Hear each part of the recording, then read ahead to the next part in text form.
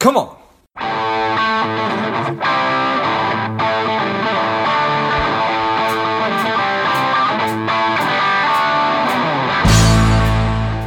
Quick ask before we get started today. I am working to help people lead happier and more contented lives. My part of that is money. So if you enjoyed today's episode or if you've enjoyed past episodes, please take a minute and leave a quick review on iTunes. Subscribe. That helps the show climb up the rankings and helps more people find it. So thanks a lot. Welcome to Money Savage, Savage Approach Personal Finance. This is George Grumbacher, and the time is right. Welcome to today's guest, strong and powerful Brian Bradley. Brian, are you ready to do this? I'm ready to do this, George. Thanks for having me on. Yeah, you bet. Let's do this. Brian is an asset protection attorney. He's been recognized as a lawyer of distinction, a Super Lawyers Rising Star, as well as several other honors. He is also a speaker and a consultant. I'm excited to have you on. Brian, tell us a little bit about your personal life, some more about your work, and why you do what you do. Yeah, so there's a lot into that first question, but as you said, I'm an asset protection attorney.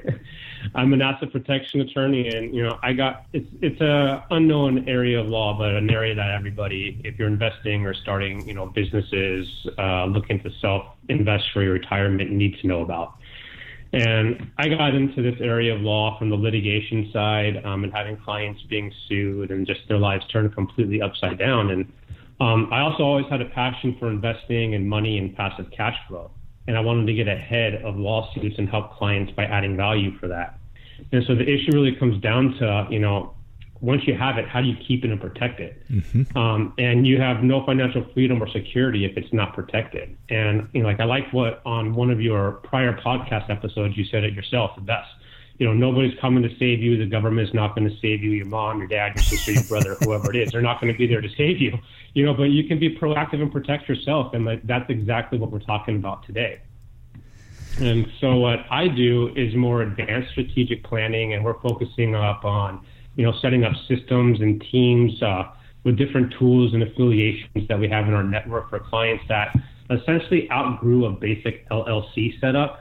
And then we're doing all of this while keeping in mind the overall goal of asset protection really is lifestyle preservation, peace of mind, and changing the way predators are going to view you.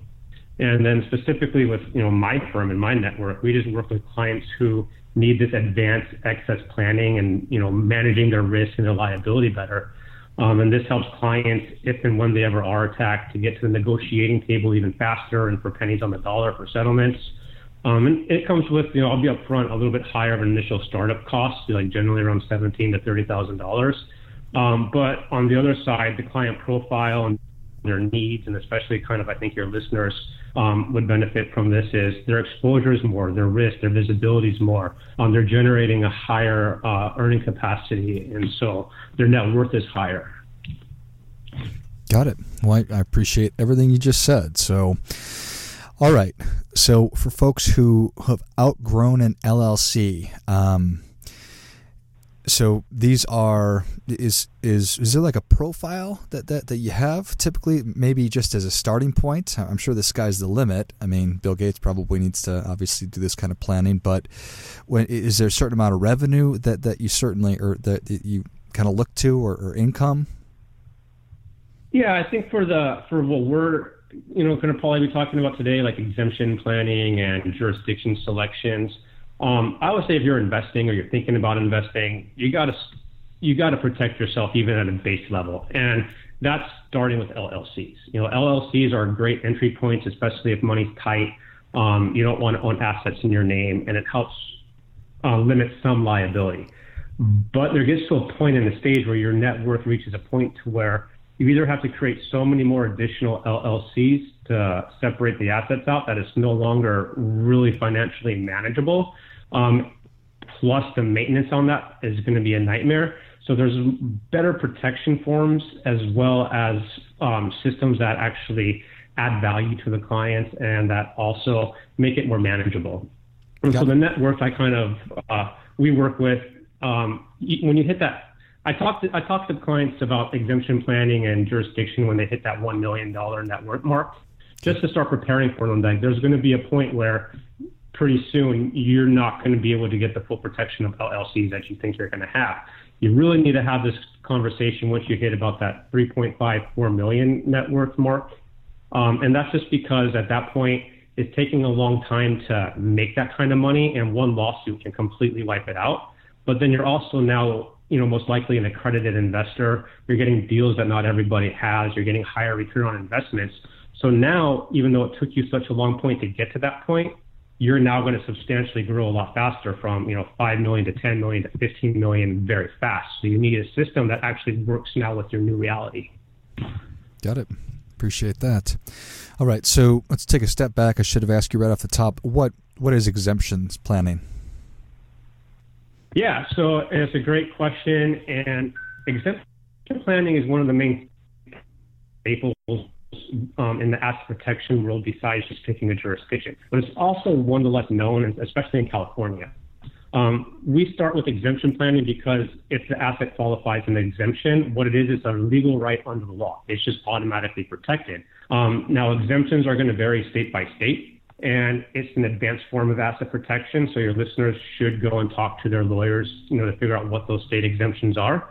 But a few good examples, and one I really want to break down in more detail. The first one is Florida homestead exemptions, just because I think everybody knows what a homestead is, so it's easy to wrap your mind around. So, for example, in Florida, your home, regardless of its value, is absolutely protected from creditors as long as it's contained with 1/4 of an acre. Like, this is an exemption. It's an absolute legal right. And this is, for example, how O.J. Simpson, the famous NFL football player, kept his NFL mansion and his Florida mansion and his NFL pension. He was acquitted from murder, but then got sued civilly for wrongful death. And they took him for literally everything that he had except for his Florida mansion because it was exempt. And I'm sure that a really high percentage of your listeners come from California. You have a great podcast, and there's a lot of, high population in California. And the great thing for them is that they live in a state that surprisingly is the only state to grant full exemption protection for any asset that would qualify to be placed under a private retirement plan. And this was codified under CCP Section 704.115 way back in the 70s. And so it's been around for a while, but not many people know about it. And when you're using this specific exemption, if you want to talk about adding value for your listeners, just with exemption planning and over the last 24 months, we've been able to protect over $600 million in assets and saved over $40 million in taxes just by working on the side with our trust administrators and going and looking for missed tax benefits and credits and finding missed dollars. And so that's where part of this addition, the higher level of planning comes into play is you're actually getting an add value and it's organically finding money for you, which comes with a higher level of protection. Got it. Okay. And now certainly we're talking about California and now Florida. So the next part of that is the jurisdiction. So how does that play in? Yeah, so jurisdiction is the next big issue. One thing is not every state is going to have different exemptions. And sometimes you're going to have what's needed excess planning. Let's say you have $50 million, just as an easy number, and we can only exempt 20 million of it. You have a lot more money that still needs to be protected. Or you just may live in a state that has none of these extra exemptions, and so you need another form of protection. And so that's where jurisdiction comes into play. And so what jurisdiction means is that the laws and the rules that govern you and trusts and business entities are going to be different from one jurisdiction to another. And this means from one state to another, one country to another. And so you have two options when you're picking a jurisdiction. You can either establish them domestically in the U.S. and, for example, you have Nevada Asset Protection Trust, or you can set them up offshore in another country like the Cook Islands. And we can, if you want, do a compare and contrast kind of what's the power of offshore, what's some pros and cons of it, what are some pros and cons of domestic, and is there a workaround? How's that sound? Got it. That sounds great. If we could real quick though, let me take a step back and we'll use the same example that let's just use me. I'm worth $50 million. I can exempt 20 million of it. How would I have done that? What are some quick examples of how I would have already done that? So if you were a California resident, we'll go with the private retirement plan example. You'd have to fill out a diagnostic, which would then calculate your earning capacity to the years of your, when you choose to retire. And then your assets would have to then qualify through a statistical analysis.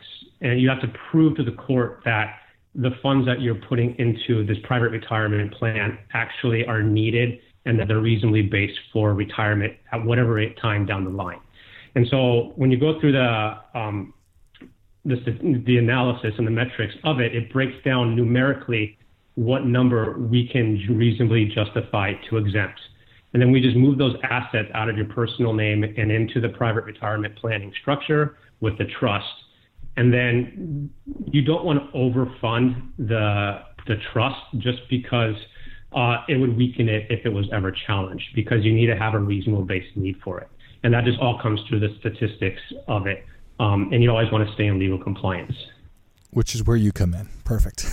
Okay. Which is where we come in. And just making sure, like if you go to a lawyer and he says, I'm just going to throw everything into this exemption plan and not have any supported documentation to show the reasonable need for it, most likely if it were to be challenged, it won't be upheld. That's where most of these would crumble. And then all the ones that are upheld is saying, no, we have 3 years going back showing documented evidentiary need based off the algorithms and the metrics and the analytics. And so it gets really advanced and it's just based off of pure statistics. Got it. And like so many other things in life, Brian, this is something you want to do right the first time. So I appreciate that. All right. So, exactly. So thank you for answering that. All right. So now with the other 30 million, looking at excess exemptions, Nevada versus, and it's Nevada. Yeah, right. Offshore and, how do you combine kind of the best of both worlds? Okay, and great. So, I originally said you can go offshore or domestic. I prefer the power of going offshore if and when, you ever have the ability to. And it's simply because it's the best home court advantage. And the power of the foreign offshore trust like the Cook Islands is that it has what's called statutory non-recognition of another jurisdictional court orders. What that means is if you take a court order to the Cook Islands, they're just going to tell you to go pound sand. We don't care. That judgment is just completely worthless. They would have to start the case all over from scratch, facing the highest legal standard in the world, the murder standard, which is beyond a reasonable doubt. The plaintiff would have to front the entire cost of the trial, plus fly in a judge from New Zealand. The claim isn't amendable, meaning, once that complaint is filed, it can never be amended after the discovery process. And if you lose, you pay. And so with the proof beyond a reasonable doubt, whoever is going to sue you most likely is already going to lose. And the statute of limitations there is 1 year. So by the time they realize that's where they need to sue you, they probably already missed their chance at swinging the bat. But like I said, there's pros and cons to everything, and there's pros and cons to going purely offshore. And so if you're going to go purely offshore, I'll just start off with being effective. I mean, that's 5 out of 5 stars. Like nothing really beats statutory non-recognition. But when you look at the other 3 factors that we really look at is control, cost, and compliance is going to fall a little short. And that's just because for a foreign trust to work, you have to be out of control and subject to a foreign trustee. The annual maintenance costs are going to be a lot higher. And if you're purely foreign, you're going to have a lot more IRS reporting and disclosures that you're going to have to get, file like IRS forms 3520s and the 3528s. And so we only use the purely foreign option for about 5% of our clients. Like for most people, it's overkill. And so now if we want to compare this to purely domestic asset protection trust, they're going to be less expensive. They're going to be easier to maintain, but they fail on effectiveness and control. And they fail on those foundations because of the basis of what we want with asset protection. The foundation for asset protection is to not recognize another jurisdictional court orders or to have an exemption. But the hallmark of the U.S. legal system is the U.S. Constitution. And so we have the full faith and credit clause, meaning every state has to give full faith and credit to another state's court orders. So you just can't run from judgments in the U.S. And so when your listeners are looking and weighing their options, like, wow, this offshore thing sounds really cool, and then there's this domestic option, which do you pick? And if you don't need to go purely foreign, then I would say actually you pick neither. And so we use and have what's called a bridge trust. And it's a hybrid of a domestic and a foreign asset protection trust. And we combine the best of both worlds. And this was created over 30 years ago. And we just use the word bridge to demonstrate I think it's easier to visualize for people how we're using a foreign trust and connecting two countries together with a bridge. And then we just cross the bridge to the safety of the Cook Islands if and when you ever are under attack. And then when the attack leaves and we settle the claim for pennies on the dollar, we move everything back to the U.S. And for your CPA and lawyer listeners, or like your listeners who really like to geek out and know a little bit of the detail, the bridge trust is what's called a grantor trust. And what that means is that the creator, the person who creates that trust, retains some of the power with it. And like all asset protection trust, it's self-settled, meaning settled by you for you as your own beneficiary. And then the win-win and the value add for using this hybrid, for the purposes of IRS reporting disclosures, this bridge trust is actually going to be considered domestic, not foreign. And this is because it's drafted to specifically meet the USC Section 7701 test, which is the court test and the control test. And for the non-CPA, the non-lawyers, what this means is it benefits you in tax purposes. It means none of the foreign IRS filings or asset disclosures of any kind. It's going to be cheaper on cost and annual maintenance. But on the protection side and the purposes of what you're setting it up for, you now have the strength and power of the Cook Islands and statutory non-recognition in your back pocket if and when you ever need it. But you know, the cost of setting up a bridge trust, just to be upfront, is a higher and more advanced level of protection, and it generally comes with a starting cost of $30,000. But again, you know, you're talking about higher net worth clients with higher risk, professionals and, you know, investors who have a lot more assets, exposures, or doctors with high malpractice suits that actually would need this type of protection. Got it. Oh, I appreciate that very much. And I think that you answered my questions. I was curious about how people access these, how they have control over them. But it sounds like because they are grantor trusts and self-settled, that you are able to still have access to the assets inside of them? Correct. And with the bridge trust part of it, it's still domestic until the triggering event, like a lawsuit, comes into effect. And then we already have established the foreign, because it is technically a foreign asset protection trust. And then we already have the Cook Island trustee already established. It's already there waiting in existence, and they've already done their due diligence on your trust and your assets, to where if it ever were triggered, it just automatically slides over to the Cook Islands. And then to protect, you know, the nostalgia of, oh my God, I'm going to be out of control with, you know, someone in the Cook Islands, you know, over, you know, having control over my trust. That's not, I think that's just, you know, Hollywood, you know, falsities there. We build in trust protectors that oversee the trust and the trustee, just to protect from a rogue trustee. We use the most accredited and long existing Cook Island trustees that have been around. And this is exactly what the Cook Islands created their statutes for, you know, in the early 80s. So it's the longest existing, most powerful form of protection in the world. I would be pretty comfortable for your listeners to use it. Yeah, it seems to me that that the Cook Islands, it sounds like they're in business to do this kind of business. So, exactly. Got it. Excellent. Well, Brian, Savage Nation is ready for your difference-making tip. What do you have for them? Yeah, I would just say, don't do this yourself. You know, like for your DIYers, I know you're used to building your own business or investing and doing all your analyzing on your own, but creating your own asset protection trusts or going to LegalZoom and picking up, you know, creating your own LLCs isn't going to protect you if it's ever tested. So I would just say, you know, if you have a protection system, go and get a trust administrator. If you don't already have a protection system, don't try to create it yourself.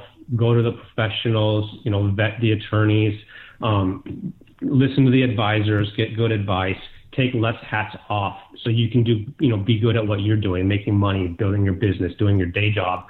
Let the professionals help you, because then you're going to actually make more money and save your money. Well, I think that is great stuff. That definitely gets a come on. Come on. There's a time and a place for DIY, and this does not sound like one of them. So I appreciate that very much. Well, Brian, thank you so much for coming on. Where can Savage Nation learn more about you?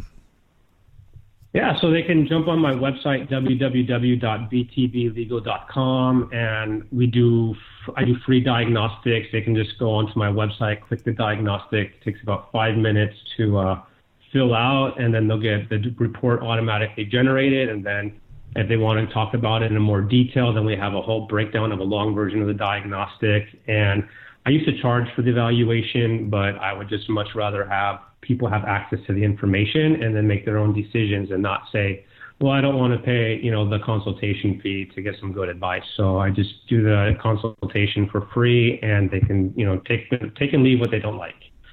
I like it. Well, Savage Nation, if you enjoyed this as much as I did, show Brian your appreciation and share today's show with a friend who also appreciates good ideas. Go to btblegal.com. Check out all the great resources that Brian has on the site, as well as the free diagnostic tool. Thanks again, Brian. No, thank you. And until next time, keep fighting the good fight, because we are all in this together. Before I go, quick announcement. I've been asked by so many people over the past couple of years about how do I start a podcast, that I've developed and released a course that will teach you exactly how to do that step by step, from figuring out the kind of show that you want to have to understanding how all the technology works behind it, and then how to get great guests and keep the thing moving and how to grow it. So if you're interested in that, check it out. You can go to georgegrumbacher.com/podcast course, and you'll find it there. You can just go to the website. I'll also list that in the notes of the show. What's up, Savage Nation? Please support the show by subscribing, leave us a review, and definitely feel free to share us with somebody you think would like it. Come on!